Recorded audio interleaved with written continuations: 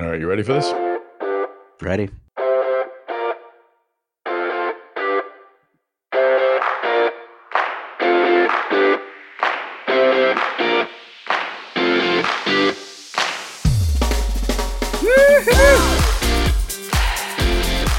Hey, everybody, this is Tom Salemi. Welcome back to the Device Talks weekly podcast. This is episode 2 of 2022s. That's a lot of twos. We are going to be focusing on DePuy Synthes today. I spoke with Rajit Kamal.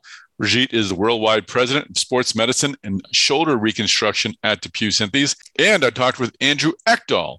Andrew is worldwide president of joint reconstruction at DePuy Synthes. We talked a lot, obviously, about the orthopedics business. We covered DePuy pretty extensively, talked about the new enhanced shoulder system and about the VELYS robotic system. So it was great to have this focus on DePuy Synthes. But before we get into those interviews, we're going to have a little bit of a different setup for the podcast today. Chris Newmarker is unable to present his Newmarker's Newsmakers, so I came up with a top 5 of my own. So I'm going to walk us through the top 5 episodes of 2021. This is based upon plays recorded on SoundCloud, which is our platform of choice. And you'll get to see what I get to see, which is really what topics, what guests resonate with the medtech community. And while doing that, I wanted to give a bit of a state of the union, state of Device Talks Nation to you. This will not be a 40 to 50 minute speech listing everything I want to do, but instead we'll walk through things we have done over the past 2 years and a few things that we're going to be doing in 2022. So before I start, I did want to say, I think I've told this story before. I'm pretty sure I've told it before, but I came to Device Talks in 2019 with a plan to organize our in-person meetings. Of course, that became impossible in 2020 and 2021. And instead, we pivoted with our digital strategy. We went with podcasts that have a podcast platform that has been extraordinarily successful. I'll have some news on a new podcast coming up a little later in this episode. But I did want to say thank you. Thank you for coming along on this journey. We didn't know where it would go, if it would go anywhere at all. And it turned out to be a fantastic journey during a very difficult time. So I'm grateful for your participation. I'm grateful for everyone who has listened or registered at one of our Device Talks Tuesdays webinars. And I hope that we brought you something you needed during these times. Clearly, again, nothing can put a shine on the past 2 years, but it's been a real experience to pull together with y'all during these extraordinarily historic, challenging times. So enough talking about the pandemic. I did want to let you know, in 2021, we rolled out 45 Device Talks weekly podcasts. We registered about 100,000 plays for those podcasts. So that's fantastic. We rolled out 24 Medtronic Talks podcasts. We launched 4 Intuitive Talks podcasts. We'll talk about some of those a little later in the episode. We put together 28 episodes of the Device Talks Tuesdays webinar series. We had over 5,000 people register for those. So I understand the talk about Zoom fatigue. But folks really do respond to episodes that bring value and bring insights and bring information. So we're going to be doing that again in 2022, and I'll have some details on some upcoming Device Talks Tuesdays episodes and let you know what we have planned for the entire year. So let's start running down the top 5 episodes of 2021. Again, this is based upon plays. We'll start at number 5, and number 5 was actually a replay, a remake, a redo. It was our episode discussing single-use endoscopes. We had Juan Jose Gonzalez, the CEO of Ambu, Stephen Block, the president of Ambu US, Dr. Brian Duncan, Chief Medical Officer at Boston Scientific's endoscopy business, and Dave Pierce, Executive Vice President at Boston Scientific and President of Boston Scientific's endoscopy business. So we had the 4 of them on a podcast, 2 at a time in 2 interviews. And I think it's the only episode where we've had 4 people on it. We may have had 1 other. And it was extraordinarily popular, which was amazing because it was extraordinarily popular in 2020 as well. It was really the first episode that took off. I remember checking in on the numbers here and there over the weekend when it went out.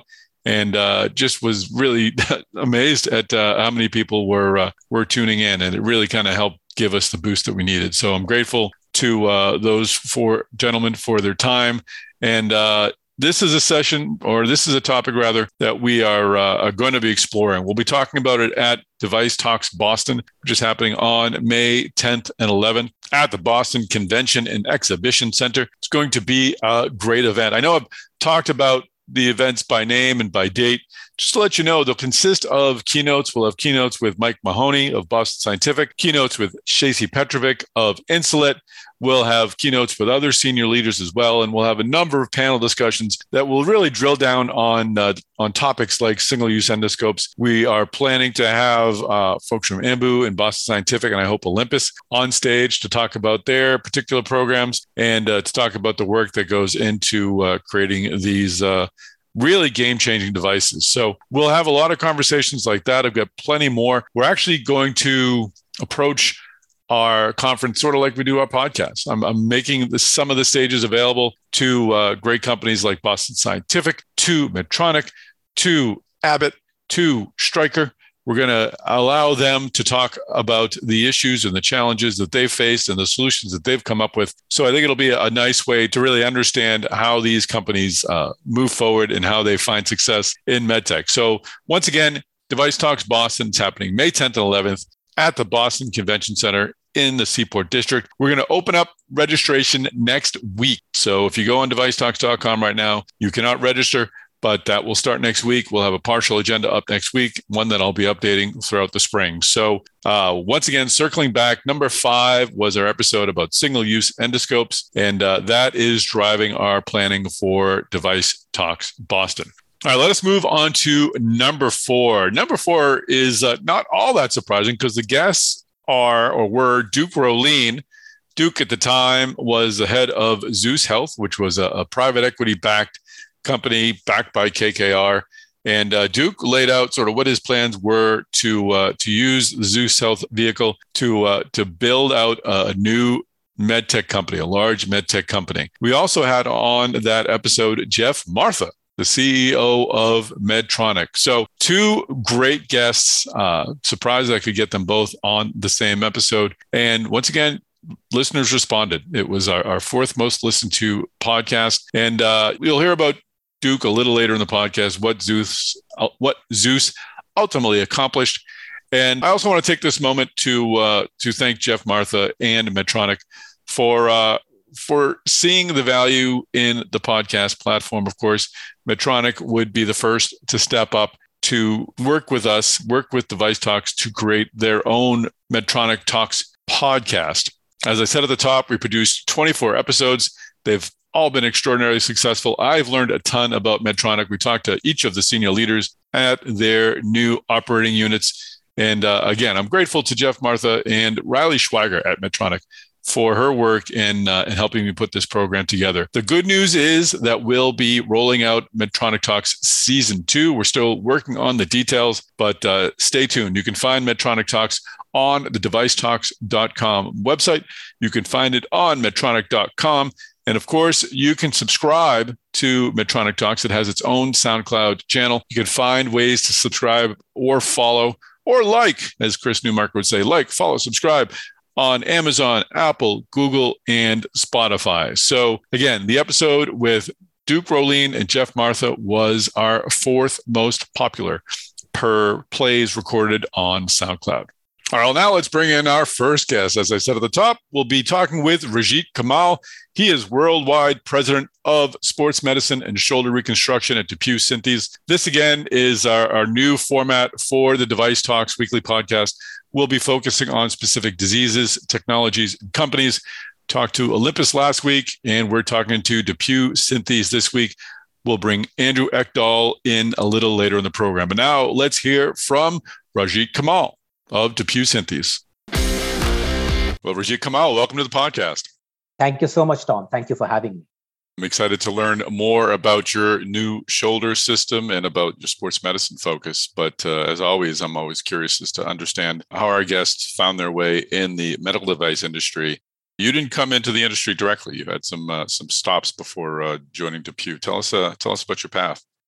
Absolutely, Tom. So as you can see from my background, I have been with DePuy almost 14 years. But before that, I actually started my very first job was in manufacturing. I was with Procter and Gamble. I was actually an operations supervisor working on the factory floor. We made Charmin and Bounty, Wow. paper towels, and it was a fascinating experience, Tom. I really enjoyed working on the factory floor. I really liked the things that you work and you see the output at the end of every day. You know how many rolls of paper that you produced, right? So it was a great lesson in leadership as well. I was supervising about 24 operators who worked on the factory floor, and it was just a great experience for me to have. But my background, I come from a family of physicians. Both my parents were physicians. My siblings are physicians. So I come from a healthcare background and have always been interested in healthcare. So even though I did not choose the path to be a physician, healthcare has always been an area of interest and passion for me. So while I was at P&G, I really enjoyed the experience. I learned about leadership. I learned about how to work in a corporate environment. But I always had that urge to move towards healthcare. So I left P&G to go to business school, and then post business school joined Boston Consulting Group to do strategy consulting. I was in the Boston office where most of the work at that time was being done in healthcare. So I did a lot of healthcare work at BCG. We worked with pharmaceutical companies. We worked with providers. We worked with payers. I remember consumer-driven healthcare was a big thing. This is about 2005, so almost 17 years back now. But those were fascinating areas to look at. And then I joined a company called InnoSight, disruptive innovation company started by Clay Christensen, who was a professor at HBS, where I got my MBA. And I knew some people through my HBS network, and they were just, working on their healthcare practice. J&J was a very big client. So Mm-hmm. I joined the team. And again, the ideas of disruptive innovation are fascinating. I joined the team, worked specifically for J&J. J&J was my client while I was at InnoSight. And again, a very fascinating experience. Looking at the descriptions you have for InnoSight, you look like you work in an obesity project in the medical device industries, worked with a chemical or in business related to chemical raw materials, and also a mental health company. So you really had a wide range of opportunities there to experience different parts of medtech. Absolutely. And Yeah. that got me really interested in medical devices at that time. And, my engineering background with the business background that I have, that combination would be a great fit for a medical device organization. So while I was working at InnoSight, an opportunity came up with J&J in the Boston area. And that is how I landed at DePuy. And they were looking for somebody with experience in strategy and innovation. And I thought my experience with BCG and then with InnoSight, where we talked about innovation, really gave me the right experience to go for that role. And that is how I ended up at DePuy. Actually started in our sports business. And then over the last 14 years, I have been very fortunate to have a very diversified experience within DePuy Synthes. I have worked in multiple roles. I have worked across geographies, worked across businesses, worked across functions. And it has been a great journey for me. And I have a lot of passion for medical technology. And I really love what I do and get a lot of satisfaction from the difference our products makes in lives of patients around the world. You joined DePuy and you've stayed with orthopedics for your career, as far as I can tell. Is there something specifically about the orthopedics field that just stuck with you and made you want to stay? It seems as if you were on a path maybe to explore other specialties, other technologies, but you've been with orthopedics since joining MedTech. What is it about orthopedics you like? Orthopedics is a fascinating segment within medical devices. I think, I like the fact that we work very closely with our clinicians. Innovation in orthopedic happens when you work with your clinicians, you work with engineers. So I like that. That's one. The second thing I would say is you can see the impact it makes on patients, right? It's about mobility. I have family members. It's very interesting, Tom. If you do a town hall and you ask people, how many of you have friends or family who have musculoskeletal issues or have benefited from our products, a lot of hands go up. My mother, she passed away last year, but my mother had total knee replacement and she had DePuy Synthes knees. And I could see the impact it made in her life, right? So I think, working with the clinicians, seeing the impact our products make in lives of patients. And you can see that impact clearly. People start moving, people get back to activity. I think those are the things about orthopedics that has always that. Plus, the complexity. And when I say complexity, orthopedics is a very resource intensive business. You have to understand how the supply chain works, how the inventory works, the importance of education. It's just a fascinating, I would say, industry to be in. And I have been very fortunate, even though I have been in orthopedics, I have done different parts of orthopedics. I started in sports, I have worked in knees, I have had an opportunity to work across, when I was in Asia, work across different segments of orthopedics, trauma, spine. I have done different functions. So I have done commercial roles, pricing, strategy, business insights, and I have done different regions as well. I have been in global roles. I have led our business in Asia Pacific. So even though I've been within orthopedics, I have had very diverse experience. But what I like about orthopedics is ability to work closely with the clinicians, the unmet needs and the impact it has on the patients, and just the general complexity of the business. I think, as a business leader, I find that fascinating. I find that challenging, and I find that interesting. Orthopedics is obviously a very large umbrella with lots of different things underneath it, including, you mentioned spine, trauma, there's extremities, sports medicine, obviously large joint. Is there a common trait to all of them that someone working in the field benefits from working in all those different subsets, or are those subsets so different that you could really benefit from specializing in trauma or sports medicine and never selling into the other parts of orthopedics? I think there are similarities, Tom. I think the first similarity, as I mentioned, is this is a business where you have to develop relationships with your customers. It's the end of the day, we are in a relationship business, right? So I think working closely with our customers is an aspect that cuts across, right? The complexity, we talk about the complexity of the business, understanding how supply chain works. How do you manage inventory? How do you optimize inventory? How do you drive efficiency? The shift we are seeing to an outpatient center, all these are common across different businesses, right? The adoption of technology, orthopedics has been a little bit behind the curve, but it is catching up very quickly. And I think the impact of technology, again, cuts across different businesses, whether it is robotics, whether it is artificial intelligence, whether it is augmented reality. So I think I see a lot of similarities. Obviously, the businesses have their distinct flavors, right? With spine or with sports. But I think there are a lot of commonalities where one can leverage their experience and expertise in one area to be able to make a difference in the other. I have seen a lot of similarities, and even customers as well. It's very interesting. In the US, you see a lot of surgeons specializing. So you are just a knee replacement surgeon or a hip replacement surgeon. If you go outside the US, you will see surgeons doing many things. You will see surgeons who are doing joint replacement, doing sports, sometimes doing trauma as well, right? So more of an anatomy focus. You will see a surgeon who is focused on knees and does trauma, sports, joints, right? So again, as you go outside the US, you see more of these spine, trauma, joints coming together in a practice for a particular surgeon. So again, a lot of similarities, Tom. Obviously, they have individual flavors, but need for education, need for supply chain efficiency, need for working with the clinicians, the impact technology can have are very, very similar. Great. And I want to talk in a moment about sports medicine and shoulder reconstruction, where you're currently worldwide president. But prior to that, you were vice president of Asia Pacific. I think you were based in Singapore, but most of your career has been in the Boston area. I think you spent some time in Warsaw as well, Indiana. How did the opportunity in Asia Pacific come about? What were you doing there? What brought you back to lead the sports medicine and shoulder reconstruction group? Absolutely. I mean, look, Asia Pacific is the most dynamic region we have in the world. If you look at our business, Asia Pacific is very dynamic and very diverse.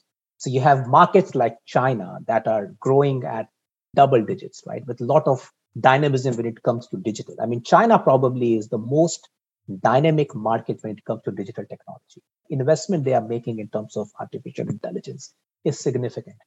If you think about Asia Pacific, and just talking about Asia Pacific and digital, Tom, when you look at the fundamental drivers of digital technology, Asia Pacific has all of that. The one is access. You have access challenges in Asia Pacific, and technology can really close that gap. You have aging population, where again, technology can play a significant role. And as you know, there are a lot of aging population in Asia Pacific. So what is happening is that the government in Asia Pacific is really getting engaged in driving investment, driving focus. So that was a very important aspect, very interesting aspect of being in Asia. So you have markets like China, you have markets like Japan that are a lot more mature. You have markets like India that are very, very price sensitive. So the diversity of challenges that you get in Asia Pacific is very fascinating. And I was very fascinated by that, and I wanted to get an experience in the region. Obviously, I grew up in India, so I have affinity for Asia Pacific, but just the complexity of the challenges, the diversity of the challenges, dynamism of the region really attracted me towards getting an experience there. Now, my tenure in Asia Pacific overlapped with COVID. So it impacted some of my travel within the region. Actually, I did a lot of work sitting here in Boston, Tom, just because Singapore was closed, right? But look, with technology, we were able to bridge the gap. I used to work in the evenings and nights, so the time zone challenges were there. But I really enjoyed, even though I was there for a year, I really had a very good experience working in Asia and learning about these markets. And these markets are fundamentally very, very different. So the reason that role came about was I wanted to, again, work outside the US. Most of my work experience has been in the US. I wanted to experience the dynamism, the diversity, the complexity of the Asia Pacific market. And I'm very grateful that I was able to get this experience. Excellent.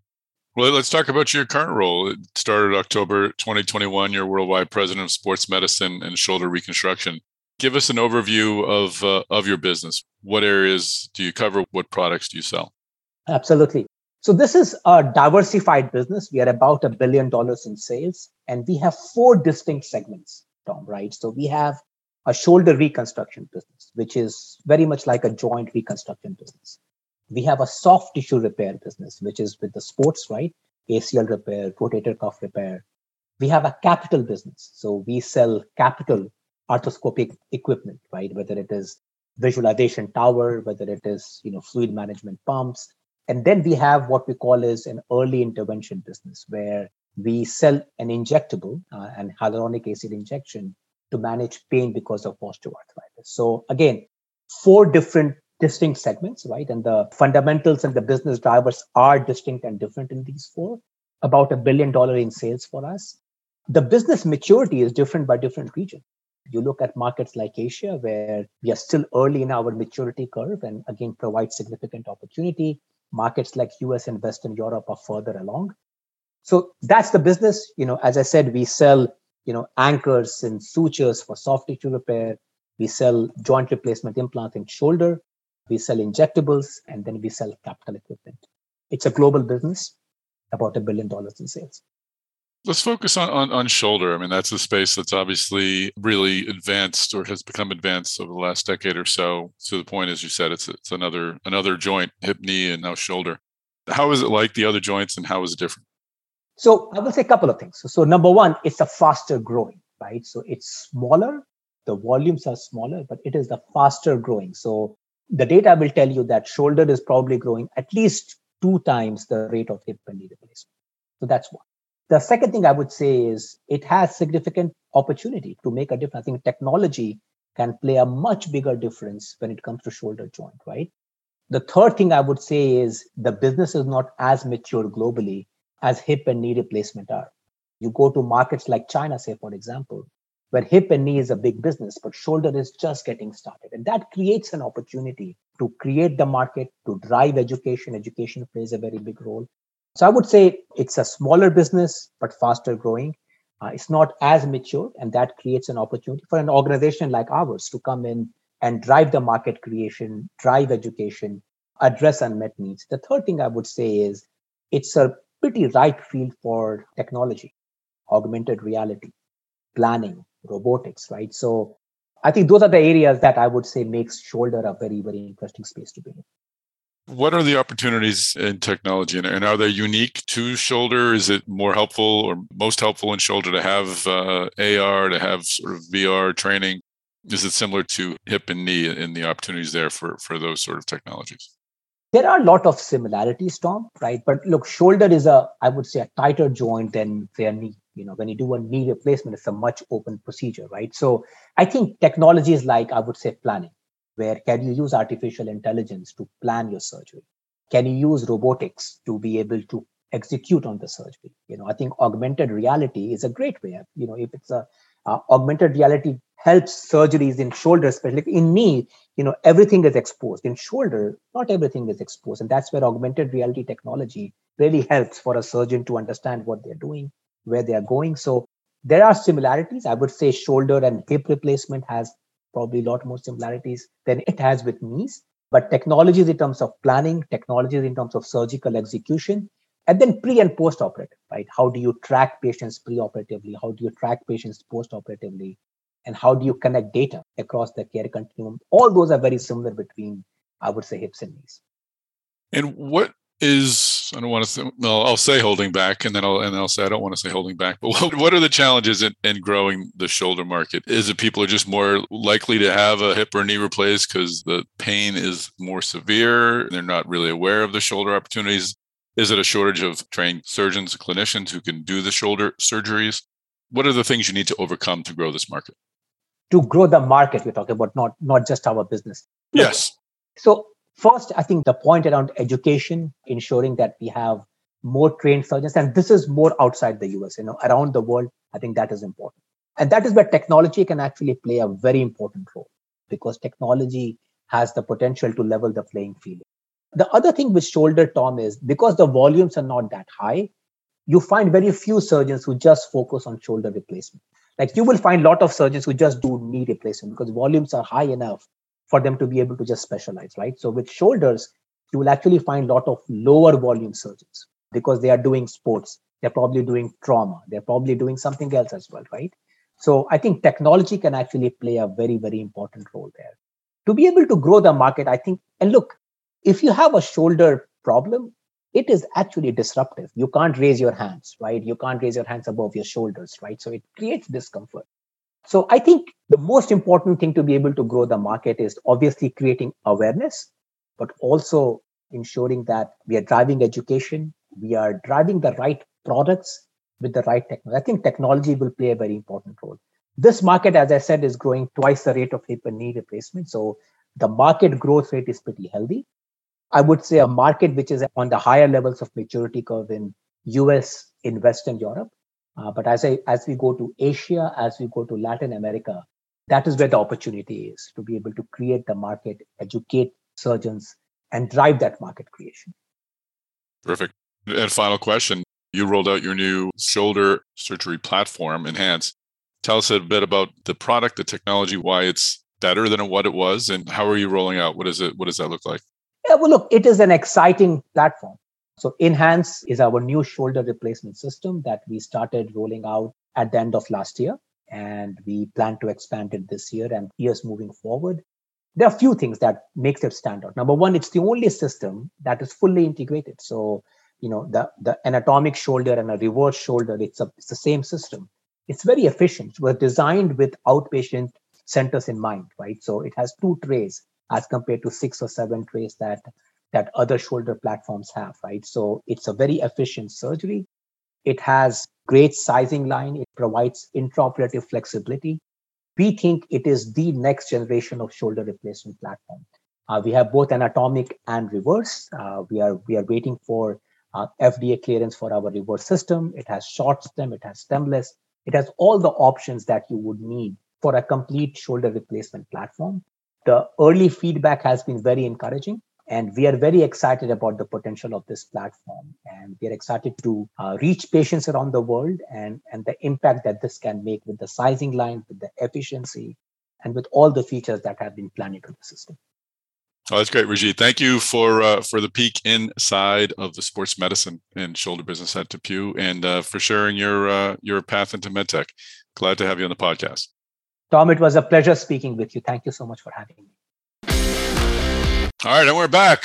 Hope you enjoyed that conversation with Rajeet Kamal. I'm happy to say Rajeet will be speaking at Device Talks Boston, and he's an advisor on our Device Talks meetings. So grateful for him to step up and to contribute to the Device Talks community. Now, let's go back to our review of the most listened to episodes of Device Talks Weekly.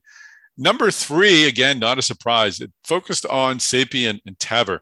We spoke with Stan Rowe, who's a former CEO of PVT, the creator of the SAPIEN heart valve, And Larry Wood, Corporate Vice President at Edwards, which acquired the heart valve a decade ago or over a decade ago and got approval a decade ago. And we talked about the story of Sapien from the early days to the later days, talked about the possibility or the potential or opportunity of TAVR and the structural heart space. And again, it's a space that has resonated with people, so much so that we had a second episode with Santosh Prabhu of Abbott. Chris Newmarker interviewed Santosh, and I spoke with Nina Goodhart of Medtronic about their TAVR programs. Really covered all the players in the TAVR space. So again, looking at the podcast, it really sort of drives what we're able to do in our other areas. We'll certainly talk about structural heart in one of our upcoming in-person Device Talks meetings, but we're absolutely positively going to talk about it on February 8th at 4 p.m. in our very first episode of Device Talks Tuesdays. Device Talks Tuesdays, of course, it's our weekly meetings. We meet most every Tuesday at 4 p.m. Eastern for an online discussion, much like the ones you'd see at our in-person meetings on some of the hotter topics in medtech. And this certainly is that. The episode will be sponsored by Spectrum Plastics, and the title is How New Delivery Systems Are Enabling Advanced Structural Heart Therapies. And I'm very, very, very happy to tell you that in addition to Mike Schultz at Spectrum Plastics, we'll have Santosh Prabhu. Again, he's the Divisional Vice President of Product Development at Abbott Structural Heart, and Stan Rowe, the CEO of NXT Biomedical. They are both going to be on the panel to talk about their work in structural heart. And it's going to be a great opportunity to hear directly from them, not only hear directly from them, but also ask them questions. So please do go to devicetalks.com and register for that episode. Again, it happens on February 8th at 4 p.m. and it's sponsored by Spectrum Plastics. Okay, now let's go on to the second most popular episode of the Device Talks Weekly Podcast, the second most listened to episode of the Device Talks Weekly Podcast. It was centered on pulse field ablation. Again, another hot space. We spoke with Rebecca Seidel at Medtronic, Dr. Ken Stein at Boston Scientific, and Dr. Steve Mickelson of Acutus Medical. But Steve Mickelson was the founder of Farapulse, which was acquired by Boston Scientific. So we really covered all of the players in that space. And it was a great opportunity to dive deep in one of the hotter areas of medtech.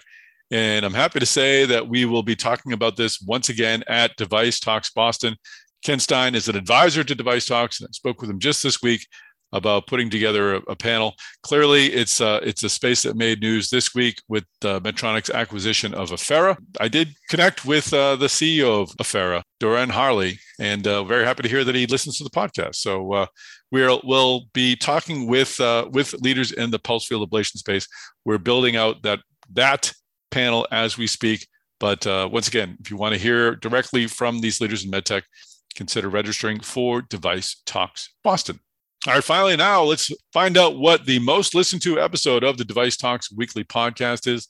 It centered around the interventional space. It involved conversations with Nick West, Dr. Nick West, CMO of Vascular at Abbott, and once again, Duke Rollin. Duke comes back not only as the head of Zeus Health, but now as executive chairman of Cordis. Zeus would, of course, go on to acquire Cordis.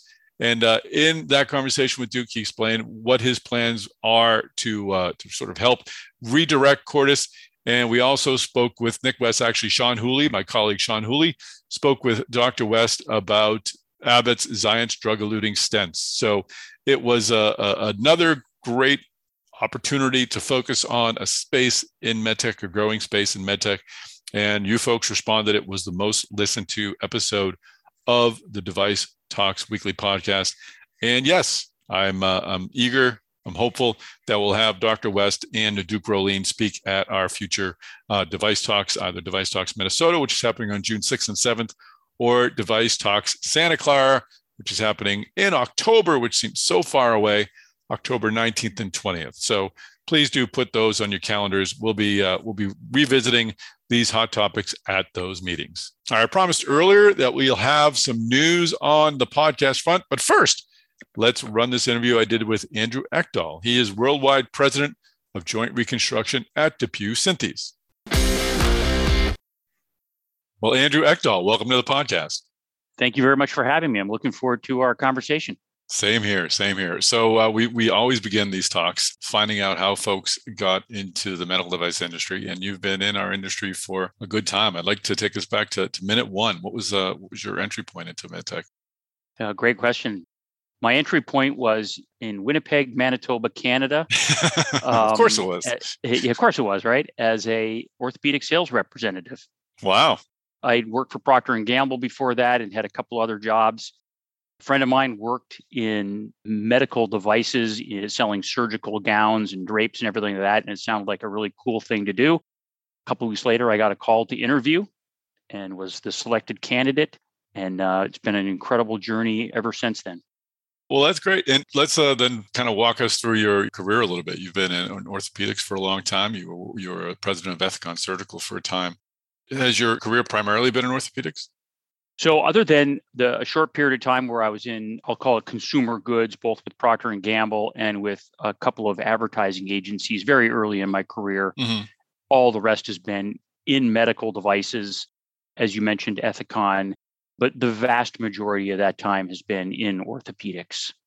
And what do you like about orthopedics? It obviously it holds some allure for you. What I love about orthopedics is the challenge is extraordinary. The challenge of innovation in orthopedics, advancing orthopedic care. I really enjoy orthopedic surgeons. Orthopedic surgeons will constantly challenge us. They challenge themselves all of the time to do better and be better. And I really love that constant challenge of always striving to do things better and be better. You add to that then the technology that is orthopedic implants, and that's evolving really quickly into some amazing spaces, which I'm sure we're going to get to. Sure. When you bring all that together, where your customer always wants to be better, they always want you to be better. It is a relationship business, and you've got really cool technology, and you work with great people. What's not to attract you to that space? That's what makes it so attractive for me. Is there a clinician, a surgeon who works as closely with industry as orthopedic surgeons do with orthopedic companies? That seems to be a tight fit in a good way. So I think it is very productive. And I think cardiology is certainly there. I think dentistry, in some instances, high-end dentistry has gotten there as well. The secret sauce is the combination. I call it the golden triangle. And it's the golden triangle of the orthopedic surgeon or surgeons. It might be a team, right? Engineers and research and development people, could be one, it could be a team of people, and business people, marketing people who collectively find unmet needs and then collectively solve those unmet needs. And when that golden triangle is working and working well, meaning the surgeon, research and development, and the business people all work together and respect one another and share each other's opinions, insights, observations, that golden triangle works extremely well. And that's what drives innovation. And I think it works particularly well in orthopedics, but I really don't think that you can develop any medical device that is used by a surgeon without having insights from that particular user group. You just can't do it. When you try it and you do it, typically it doesn't work out so well. That's a great point. Well, you mentioned innovation and you sort of alluded to it at the start. For most of the time I've covered medtech, I've seen, and I think it's been conveyed to me that orthopedics was an area where there was very little innovation because the implants worked very well. They did the job. We have certainly, and you can tell me that I'm wrong-headed for thinking that, but we certainly have seen an acceleration of innovation over the last 10 years or so with robotics and sensors and such. First, tell me, am I wrong in my initial feelings that there wasn't a lot of innovation in orthopedic implants other than perhaps maybe materials? There have been people who said, and I've heard it said, the S curve in innovation in orthopedics is over. And it's not. We have an incredible amount of opportunity still. Are orthopedic implants today very, very successful? Yes, they are. They're very successful. Of the top 5 surgical procedures that enhance quality of life, hip and knee arthroplasty are in that top 5. So we know it's successful. But the variability is still very, very wide. And the burden is still very, very high of doing orthopedic surgery. So I still believe there's room in the core of the implant. There's still room for innovation there. And I'll tell you, I think 10 years from now, there will be a massive further leap in innovation. We can come back to that. Maybe not 10 years, might be shorter than that, but we can come back to that. But the innovation around the implant is also where the vast majority of the excitement is today. And when you think about practicing orthopedics, there are so many jobs to be done, so many ways to solve those issues. Let's face it, it's a physically demanding surgery. So if we can bring innovation to the table that reduces the physical burden of doing orthopedic surgery on the surgeon and the rest of the OR team to put the implant in, that's extreme innovation. Particularly today, the orthopedic surgeon, when I started a long, long time ago, my busiest surgeon did 3 surgical procedures a week. Wow. Okay. Today, busy surgeons, I was in the operating room 2 weeks ago with a very busy surgeon. He did 9 surgeries that day. And he has days like that 2 and 3 days a week. And you hear very frequently of surgeons who do more than 8, 9, 10, 12 cases a day. So the physical burden of practicing orthopedics has gone up dramatically.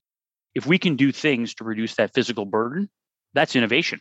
Site of care change in the US, in particular, COVID substantially changed the site of care from the multi-specialty hospital to the ambulatory surgery center.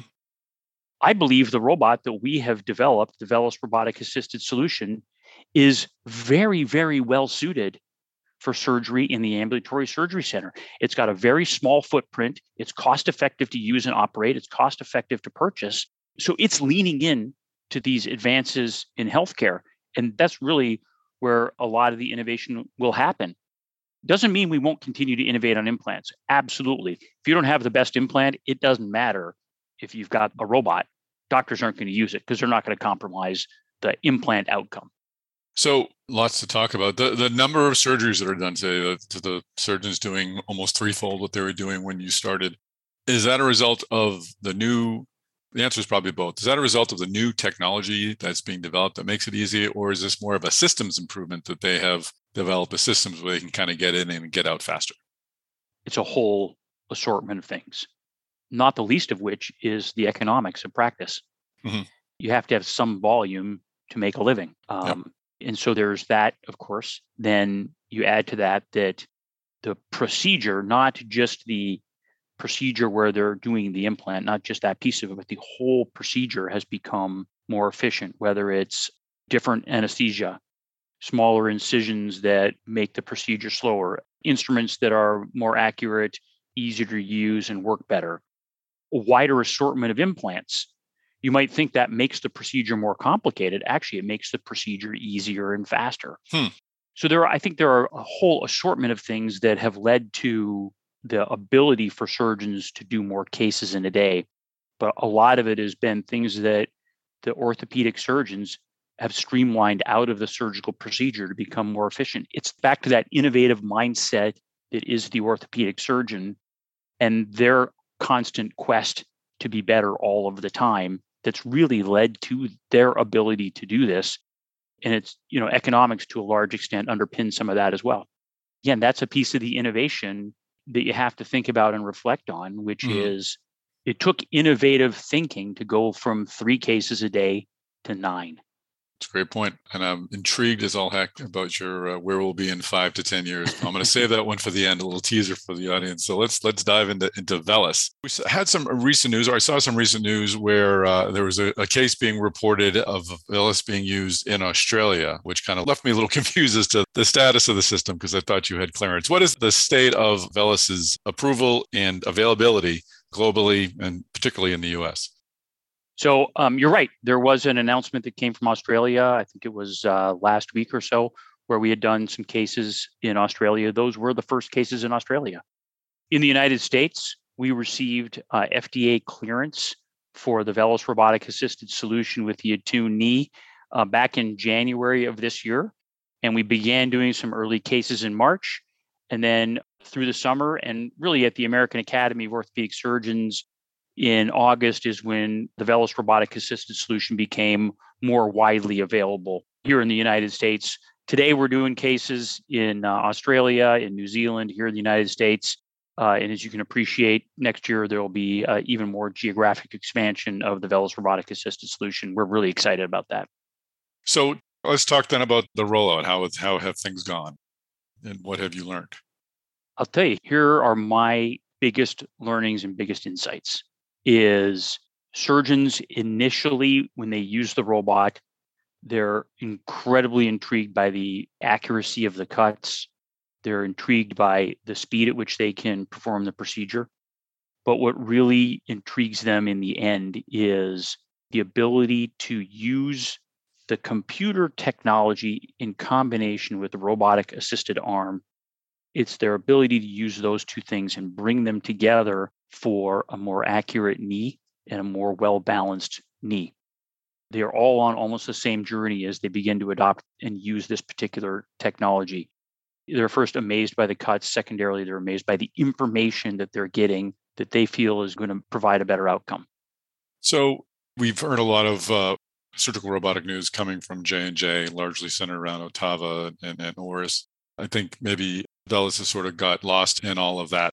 So just for the sake of myself, for the benefit of myself and people listening, this is a completely different project than all of that. You have not had to delay rollouts. You're going full steam ahead with VELYS. This is your entry into the orthopedic surgical robotic space.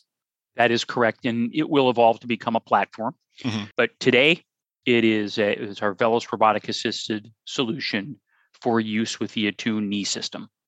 So what has the market been like? How receptive has it been? I talked with Kevin Lobo-Stryker a couple of weeks ago, and they've placed their 1,000th Mako, and he's excited that there's more entries into the space because it just increases the conversation about robotics. What sort of reception have you received from orthopedic surgeons? The reception has been incredibly positive, and the reception from the surgeon community has been very, very positive as well. And I would agree with what Kevin says. Competition is good. It forces everybody to be better. It makes everybody become thoughtful about what they're purchasing and what they're looking at. And we are very, very early in the robotics evolution in orthopedics. So I'm very, very excited about the point at which we entered. I'm very, very excited about the platform that we are entering with. And I think we're going to have a significant impact on the overall robotics market in knees in particular to start with. If I'm doing a comparison included with VELYS, what boxes are you checking that would make it a preferred system for surgeons? Is it, you mentioned earlier, the price? Is it the size? Obviously, the surgical performance has to be there too, but what are the characteristics of VELYS that help it stand out from what's already out there? Well, I'll tell you what we get from the surgeon community. A couple things we get is obviously the knee platform. They're very comfortable with the ATTUNE knee platform. But relative to the actual robot, the things that we get most often is the profile of it. It's very low profile. It's very, very easy to move around the operating room and to operate around and use. And so they're very comfortable and very confident with that. And the other piece that we get is beyond the overall profile is that they don't need to do imaging prior to the procedure. So all of the work that's done is based on a computer-assisted surgery workflow. So they use arrays, they use bony landmarks to do all the surgical planning in the operating room at the time of the surgical procedure. There's no CT scan required in the organization of getting a CT scan, the cost of a CT scan, et cetera. So they very much like the profile of it, and it allows them in the operating room to still have the relationship in the operating room with everybody else they work with because it's low profile. They don't have to arrange and do imaging. They can do it at the time of the case, the day of the case, at the moment of the case. They like that. And then they love the data and the information that they get during the surgical procedure as they're balancing the knee. So they like the ATTUNE implant. They like the profile. They like the lack of having to get, imaging and CT. And then they love the information they're getting from the robot to help them balance the knee. Great breakdown. It seems to me that an orthopedic implant company needs to have a robotic system to compete going forward. That if you need to have a hospital or surgeons sort of buy into your platform, it's going to be hard just to sell implants one-off. Is that correct? So I think that over time, surgeons are going to demand technology that helps them reduce the physical burden of performing orthopedic surgery and provides them with information to perform the surgery even better as they continually and consistently strive to be better and reduce the physical burden. So I think as an implant company, you've got to show up with implants that do the job. You've got to show up with a viable range of implants that have proven clinical outcomes, which we do. But then you're going to have to support your implant platforms with these enabling technologies.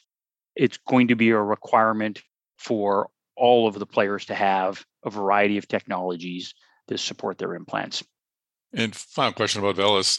You mentioned ambulatory surgery centers. Is that a specific target for your system? Is it being billed as something that's going to be more attractive to smaller facilities? So we think the value proposition plays well in the ambulatory surgery center. That doesn't mean that it doesn't play very well in the multidisciplinary larger hospital. It plays very, very well in both. It's just the profile of it, the size of it, and the portability, we think make it a more compelling choice for an ambulatory surgery center. And somewhat related question, and I'm tired of asking COVID questions, but I'll do it. You were rolling out in a year when we were getting back to elective surgeries, but there's been sort of pauses and unpauses. How has COVID sort of affected the rollout of VELYS, but also business overall at DePuy? So COVID has impacted elective surgery for every discipline, whether it's elective hip and knee or elective bariatric surgery. Mm-hmm. It's affected all elective surgery. And I think today, to some degree, we're moving past what I would call the pure COVID impact, because hospitals have learned to work around that and learn to serve patients around that. The challenge you have today is around staffing. Mm-hmm. And that's probably the bigger issue today, which is the dynamics of the nursing environment, the traveling nurses versus nurses that stay permanently located in a hospital. And then there is just nursing burnout, hospital and care team burnout. And so I think that is probably the biggest challenge that will face overall, the overall operation of hospitals in the near term. I don't think it's going to last for a long period of time because it will settle out, but that is going to have an impact, I think, here in the near term. And now I want to bring us back to innovation and where we're headed. What are you working on at DePuy that is incorporating the technology you referenced earlier? We're seeing implants now with sensors. We're seeing a lot of move down in that direction. What do you have that's new, that's exciting? What do you have that's coming up? And let's answer the question as to where we're going to be in 5 or 10 years. Well, when we look at our innovation, and I'll speak to it more broadly, is we are putting more and more dollars of our innovation toward more and more digital and enabling technologies. Sure. As we evolve to being a med tech company, we're going to put more of our investment there. And I think our customers expect us to do that. It does not mean that we're not going to continue to innovate in our core, because we have to continue to have a healthy core business and then evolve with these med tech solutions. But the med tech solutions that we'll continue to work on have to solve a particular issue, a particular problem, a job to be done, if you will. Because if you're not solving a problem, if you're a technology looking for a problem, you're not going to be successful. But finding a problem and then using technology to solve that issue and solve that problem is what will make you successful. It is a bit back to bringing that golden triangle I talked about up front together to make sure you're actually solving a problem. And I think sometimes you see technology come into a market that people think is just cool, but the technology fizzles because it's not creating value. And in healthcare, if you are not creating value, you are not going to be successful in healthcare. You're just not going to make it. And so our challenge will continue to be to solve a true issue and do that using technology on the back end with supporting ensuring that we have the very best implants to go with that. And that's a great point. I think just in general, data for data's sake is not necessarily going to be a winning strategy, especially when you have, to your point, physicians who are doing 8 surgeries a day and don't have time to review something coming in. So where is this sector headed? What sort of innovation do you think we'll be seeing in the coming years? I think there will be, on the back of robotics, there will eventually be some very interesting evolution to implant design, and particularly when you combine that with potentially some new materials and even 3D printing. Mm-hmm. That's out in the future. There's no doubt about that. And I think you'll see that, but you can't do that until the technology becomes more ubiquitous, until it's more widely available. And so I think we're at this point, this revolution where technology like robotics is going to become very, very widely used and very, very widely available. And then when that happens, then it will become used to evolve the implant designs. A great example of that is, I look at it. You buy a car today. Would you buy a guidance system in a car today? If you went to buy a new car and they said to you, the guidance system is $2,000, would you buy that guidance system? No, if they told you it was $100, you wouldn't buy the guidance system because you've got a better guidance system in your hand with your telephone. Mm-hmm. And so that's the type of evolution that I think we're headed toward in orthopedics as well. But like the map on your cell phone is ubiquitously available, constantly upgrading, tells you where the traffic is, where it isn't, where the rest stations are, how to get gas, where you can get gas the cheapest. All that stuff is in your hand. We have to get the robot in the hands of everybody. And then once it's there, you'll see this evolution that will come using the data that's being generated for implant design. But the technology has to be very widely available before you can get there. Makes sense to me. Well, this has been a great conversation, Andrew. I appreciate you joining us on the podcast. Thank you very much for your time today. All right, and we're back. Thanks again to Andrew Ekdahl for joining us on the podcast. And yes, Andrew will be a speaker at Device Talks Minnesota. That's happening again on June 6th and 7th in Minnesota at the Hyatt Regency right by the convention center. So excited to have Andrew as part of that program as well. We'll also have Kevin Lobo of Stryker, Tim Herbert of Inspire, and we're lining up other speakers as I speak. Not at this particular moment, but I'm working on it. We'll get you other speakers. All right, so we're going to wrap up this episode of the Device Talks Weekly podcast. I promised you some news. We'll give you some news. So as I said at the top, Medtronic sort of led the way, allowing us to create the Medtronic Talks podcast. We then followed up with Intuitive Talks, which has been an enormous success. We will continue with Intuitive Talks in 2022. We're working on the final schedule right now. I can tell you the interview I did with Gary Guthart, the CEO, the first episode of Intuitive Talks, was our most listened to podcast episode of 2021. So clearly, Intuitive's story is resonating. We will be putting out the 4th episode of Intuitive Talks early next week. So keep an eye out for that. That goes out through our Device Talks Weekly podcast channel. So if you subscribe to Device Talks Weekly, you will get Intuitive Talks and you will get our newest podcast, Stryker Talks. Yes, very happy to be working with Stryker on their own podcast. It'll be another podcast powered by Device Talks.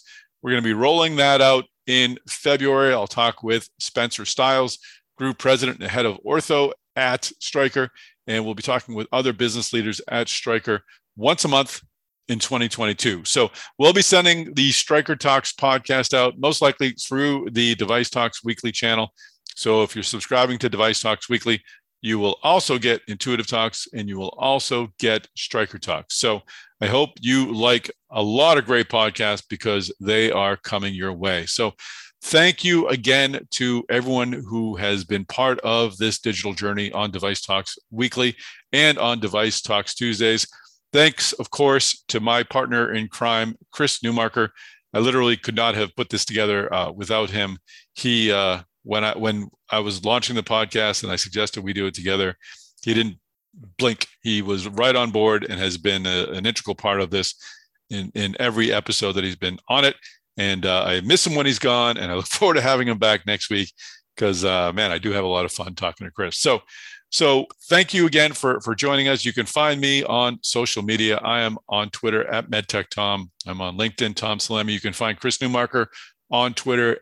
He is at Newmarker, as in a Newmarker, and he's also on LinkedIn.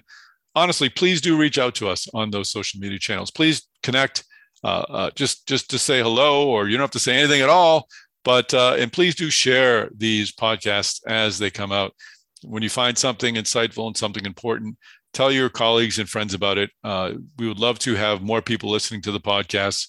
We would love to have a bigger Device Talks community, because I think it just brings in more insights, brings more expert points of view, brings in more expertise, and just literally lifts all boats. So thank you again for your support of the Device Talks Weekly Podcast. Thanks for joining us on this episode of the Device Talks Weekly Podcast.